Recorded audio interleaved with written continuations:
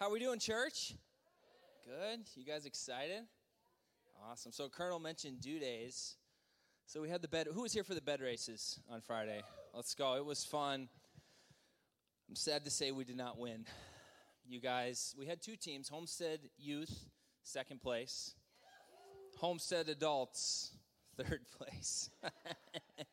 You guys, one day we're going to bring that trophy home, all right? So we're going to start recruiting for next year here pretty soon. So if you're interested, reach out to me. You're going to have to train, though. And we also had fun yesterday. We had karaoke. I sang 3 songs. It was not good, but it was fun. So thank you for everyone who came out for that. I did want to mention one other thing. If you're looking for a double dose of church this morning, guess what? We got it for you. So this is what's happening today. We're going to have this service here, 9 a.m., and then we're done here, okay? And then at 10:30, we're going to go over to the tent by the Ramley River Center, and we're going to do an outdoor service. So if you're like, hey, I want a double dose of church, I'm not preaching over there as well. It will be something different, so you can meet us down there. And then Colonel mentioned also the Due Days Parade as well, so we'd love to have you join us for that. Hey, if I haven't had the chance to meet you, my name is Steve. I'm one of the pastors here on staff, and I get the privilege of working with our students. So I get to work with the 6th through 12th graders, who I think are the best. Maybe it's because I relate to them. I'm immature. I don't know, but I love students, and we just love this church so much. It's been such a blessing being here, and we're so thankful for Homestead. So as many of you know, we're in a series on the book of Psalms right now, and so throughout the summer, each week we're looking at a different psalm, and you guys have a special treat coming up here, because all through the month of July, you're going to hear from different pastors on staff. Yeah, yes. So you're going to hear from my wife, Brooke. You're going to hear from Brent, Colonel, and Megan. I think I got them all. So they are going to share different psalms each week, so that's going to be awesome. And so today, I'm going to share with you, and obviously because I'm standing up here, but I've kind of been praying, and there's so many psalms, right? Like, how do you just pick one, and like where do you go? Do you just do like the more popular ones, or what do you do? So I felt like God asked me, just start at number 1. And so I just started reading. So I read 1, I read 2, I read 3, read 4, read 5, read 6, read 7. I got to 8, and I felt like God was like, read that one again. And so I read it again. I started doing a little more commentary, and then he made it pretty clear, hey, I want you to preach on Psalm 8. So I'm like, all right, let's do it. So we're going to do Psalm 8 today. But before I jump in, let's just open in prayer. Jesus, we love you. We thank you for who you are. God, I thank you for your word. God, I just pray that our hearts would be stirred in affection for you this morning. God, I pray that your Holy Spirit is working in this place right now. I pray that your word would be sufficient this morning. God, that I could just get out of the way and that you could do your work this morning. Have your way in this place. In Jesus' name. And everyone said, Amen. All right. So everybody say Psalm 8. All right, don't forget it. We're looking at Psalm 8 today. So Psalm 8 was written by King David. And as I was reading, a lot of theologians think that he wrote this toward the end of his life. And so when I'm reading Psalm 8 now, I imagine King David later on in his life, towards the end of his life, kind of looking back at his life, looking back at the things that he has done and the way that God has worked in his life. And then he starts to write this psalm. And so before we jump into the actual verses, I want to kind of give you the general theme of what Psalm 8 is about. It's going to be up on the screen. This is the main theme. God is great, and because God is great, mankind has value. The God of the universe cares for his creation, people. So now you kind of know like the main theme of Psalm 8. So when we read it, when we go through it, we start to break it down, this is the main overview. And so you kind of have the context for that. So we're going to read the whole chapter, and then I just kind of want to share a few different things that God kind of spoke to me, that God pointed out to me, and this was actually meant to be a song, so I'm going to sing it for you. No, you don't want that. I'm just kidding. So if you have your Bibles, you can go ahead and grab them. Psalm 8, we're going to start in verse 1. If you don't have your Bible, the words will be up on the screen. It says this: Lord, our Lord, how majestic is your name in all the earth. You have set your glory in the heavens. Through the praise of children and infants, you have established a stronghold against your enemies, to silence the foe and the avenger. When I consider your heavens, the work of your fingers, the moon and the stars, which you have set in place, what is mankind that you are mindful of them? Human beings that you care for them. You have made them a little lower than the angels and crowned them with glory and honor. You made them rulers over the works of your hands. You put everything under their feet, all flocks and herds, and the animals of the wild, the birds in the sky, and the fish in the sea, all that swim in the paths of the seas. Lord, our Lord, how majestic is your name in all the earth. Amen. So again, you can see the overall theme of this is God is good. God is ultimate. God created everything. He is our Lord. He is all powerful, and he has authority. So the first thing that kind of stuck out to me from this was this: childlike faith. That's the first thing that God was like, hey, remember this, childlike faith. So in verse 2, we see it says, through the praise of children and infants, you have established a stronghold against your enemies to silence the foe and the avenger. Have you ever noticed, maybe you have kids or maybe you work with kids, have you ever noticed that kids seem to have faith in God so easily? That they seem to just trust God so easily. They don't worry about the how or the what. They just simply put their faith in Jesus. I think as we get older and as we experience more things, as we see things, as we mature in our faith, we can start to lose that ability to just lay everything at Jesus' feet, to just put all of our trust in him. And what do we start to do? We start to think more with logic. We start to think more with, okay, what are the plans I need to make this happen? This happens all the time in my life. Maybe you can relate to this. Whenever something hard happens, when we're struggling with something, my first thought is what? How can I fix this? How can I work harder? How can I problem solve? How can I make a plan? When, man, I want my faith to come. Like, I want it to be, okay, there's an issue, there's a problem, I don't know what to do. I want to come to Jesus first and say, okay, Jesus, I'm laying this at your feet. I have faith. I don't understand how it's going to work. I don't understand the logic of this, but I believe that you're going to lead me and that you're going to guide me. It's not all on my shoulders. I mean, I remember as a kid, like when I would struggle, like I vividly remember this. When I was struggling, in middle school, I really struggled with anxiety and with depression. And I really remember talking to God all the time. Like going to school and being like, Lord, I just need you to get me through this day. Like, I just need you to get me through lunch. Like, let me have someone to sit with at lunch, you know? And it wasn't like I was making a plan. I didn't know the logistics of it, but I was just seeking God and just saying, God, I have faith in you. I know you're the only way that I can get through this. When did we lose that? Like, why when we get older do we start to lose that? We just trusted in him. I miss that kind of faith. And I feel like God has been asking me like, hey, it's great to have logic. It's great to have a plan. It's great to prepare, right, and have experience and have maturity. But the first thing you got to have is that faith, like a child. You got to bring everything to me, and then I'm going to show you the plan. I'm going to show you how it's all going to work out. I want to strive to have that faith again. I also love this verse because who does it say God will use to create a stronghold against the enemy? Children and infants. How awesome. First, I love it because I work with students. And I want our students to understand that God doesn't work just through like the pastors. God doesn't work just through their parents. No, I want them to know that the same spirit that lived in Paul lives in them. That they are a part of the kingdom of God and God wants to work through them. I also love this verse because God so often goes to the vulnerable. Have you noticed that? He goes to the children. He goes to the infants. He goes to the shepherds. He goes to the woman at the well, the poor, the lepers. God uses the vulnerable to create an army. When we think about an army or putting together a team, what do we think of? We can think of the elite. We think of the best, right? We would think that's who God's going to go after. That's the team that God is going to gather up to create his army.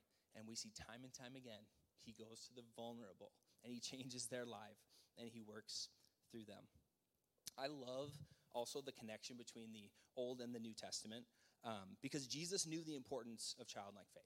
And he quotes actually Psalm 8 verse 2 in Matthew. See, what happened was they're in the temple and somehow the youth group kids got in there and they got loose and they're throwing a football around in the lobby or something, right? They're breaking stuff. And then the religious leaders are like, hey, do you hear what's happening in here? Like, do you hear what these kids are doing? And this is kind of the interaction. Matthew 21:16. They go, do you hear what these children are saying?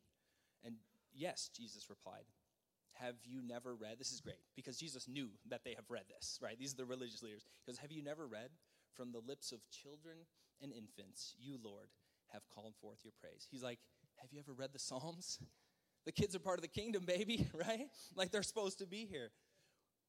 And then I love it because the religious leaders are always like, well, we're up here. We're religious. We know the scriptures. We know this. And, get the kids away. Like, we can teach them. And Jesus goes, no, you need to learn from them. You need to have faith like a child. I love that. So that's the first thing that stood out to me, childlike faith, which kind of rolls into the second thing, humility. Humility. Psalm 8, 3 and 4 says this. When I consider your heavens, the work of your fingers, the moon and the stars, which you have set in place, what is mankind that you are mindful of them? Human beings that you care for them. You guys, how humbling is it that if you look at the grand scheme of the universe, God cares about you as an individual? This calls me to humility. Have you ever had that moment when you're like on vacation and you stand at the base of a mountain for the first time and look up? Or you go to the ocean for the first time and you see the water's just endless? Or you look down into the Grand Canyon for the first time? I know for me that makes me feel really small and really insignificant. Anybody else have that feeling? Okay, now imagine the whole universe. All the stars, all the planets, all the galaxies. Feel small now? Yet, the God of the universe cares about you. That's humbling. Even though we're so small, so insignificant in the grand scheme of God and his plans for the universe, he sees you, he cares for you. You want to know what humbles me even more? That the all-powerful God of the universe lowered himself and became man, became like us. You guys, Jesus walked the same earth that we walk. He felt the same feelings that we feel. You know what he also felt? He also felt the same humility at the vastness of God. Like he looked to his Father and he felt what we feel. He saw how great and how good God is. He humbled himself for us. The book of Hebrews, again, a connection to the New Testament. The book of Hebrews quotes this psalm when it's talking about how Jesus became fully man. It says this, Hebrews 2:9. But we do see Jesus, who was made lower than the angels for a little while, now crowned with glory and honor because he suffered death, so that by the grace of God, he might taste death for everyone. Church, we're called to live with humility because we have a God who has all power, who made everything, created everything, and yet he cares enough to humble himself to save you as an individual. And so that's the second thing that really stuck out to me. Man, we're called to a life of humility. So the first thing was childlike faith. Second thing, humility. And the third thing is worth. So if we go back to verse 4 again and then through verse 5, it says, what is mankind that you are mindful of them? Human beings that you care for them. You have made them a little lower than the angels and crowned them with glory and honor. You guys, we have value because we are God's creation. Like just the fact that he is so great and he created us, we have value. All of God's creation has value simply because he created it. It's not because of anything we have done. It's because of what God did. We're lucky to live when we do because we have the advantage of hindsight. Like we get to look back and we go, okay, I saw how that played through. When the Jewish people read this, they didn't know that Jesus was going to be the Messiah. They didn't know about the cross and how that was going to play out. They didn't know about the empty tomb. But when we read this, we see, oh yeah, I know where my worth comes from. My worth comes from the cross of Christ. Like we get that advantage. Galatians 6:14 says, may I never boast except in what? In the cross of our Lord Jesus Christ, through which the world has been crucified to me and I to the world. As followers of Jesus, we don't boast in our accomplishments. We don't find worth in what we can do. Our worth is in Jesus. We boast in him. You know what it'd be like for us to boast in our salvation? It would be like those dudes who brag because they're tall. Anyone know those guys? What's it like, bro? You didn't do anything, bro. Or like, it would be like that lady who's like 43, and she still wants you to be really excited about her birthday. I'm like, Susan, you're 43. She's like, it's my birthday week. It's my birthday. I'm like, no, If anyone should get a party, it should be your mother. She birthed you, and then she had to deal with that for 43 years. My birthday, Salvation comes only because of Jesus. It's not something we get to brag about. It's not something we can boast in. It's nothing that we did. The cross gives us value, nothing else. You guys like that one. So we got childlike faith, humility, and worth. And then the last thing I want to talk about is this, authority. This is the last thing that kind of stood out to me. Verse 6, you made them rulers over the works of your hands. You put everything under their feet. Now, like I said before, everything that God created has value, right? Okay, so we differ from the rest of creation, though, because we were made in the image of God. We were made in his image, and God has given us the authority over the rest of creation here on earth. But I think we need to remember, because sometimes we get this wrong, we need to remember that the authority that Christ has given us comes with responsibility. Comes with responsibility. Remember how we talked about humility earlier? That's got to be present in our authority that God has given us. We need to be humble. We need to realize we have a great responsibility, and we have to steward what God has given us authority over. I want you to hear this next thing. It's going to be up on the screen. Authority doesn't give us the right to do whatever we want. It gives us the responsibility to follow the plan of God. We get this wrong a lot as followers of Christ. This is a big one for me. I think sometimes as followers of Christ, we think, well, we can just do whatever we want in the name of truth because God's just going to back us up. That's not how this works. I've seen so many people abuse authority in the name of Jesus, whether it's to push their own agenda or for personal gain or simply to tear others down who are different than them to make themselves feel better. We're here to push forward one thing, and that's the love of Jesus. We're not here so we can rule or lord things over others. We're not here so we can tear down others in the name of truth. We've been given the responsibility to pursue love and to spread the love of Jesus Christ. That is why we have the authority. You know what's also crazy? As I was reading here, I realized that just like Adam and Eve, we've been called to make the earth flourish. Like we've been called to be fruitful, to multiply, to fill the earth, and to subdue it. But no matter how hard we try, we can't subdue the earth. We can't fill it. We can't complete it the way that God intended. It's only through the work of Jesus when he returns that things can be made right. I love that because once again, what are we? We're humbled. Because no matter how hard we work, no matter how hard we try, no matter how great we think we are, we'll never reach the perfection that Jesus requires. And that's why I'm so thankful for the cross. Because without the cross, there's no way. So I'm thankful for the cross. And so if we look at Psalm 8 today, and we look just at those four things, childlike faith, humility, worth, authority, this is what I see. I kind of summarized it myself. We have a God who is great and worthy. He cares for us.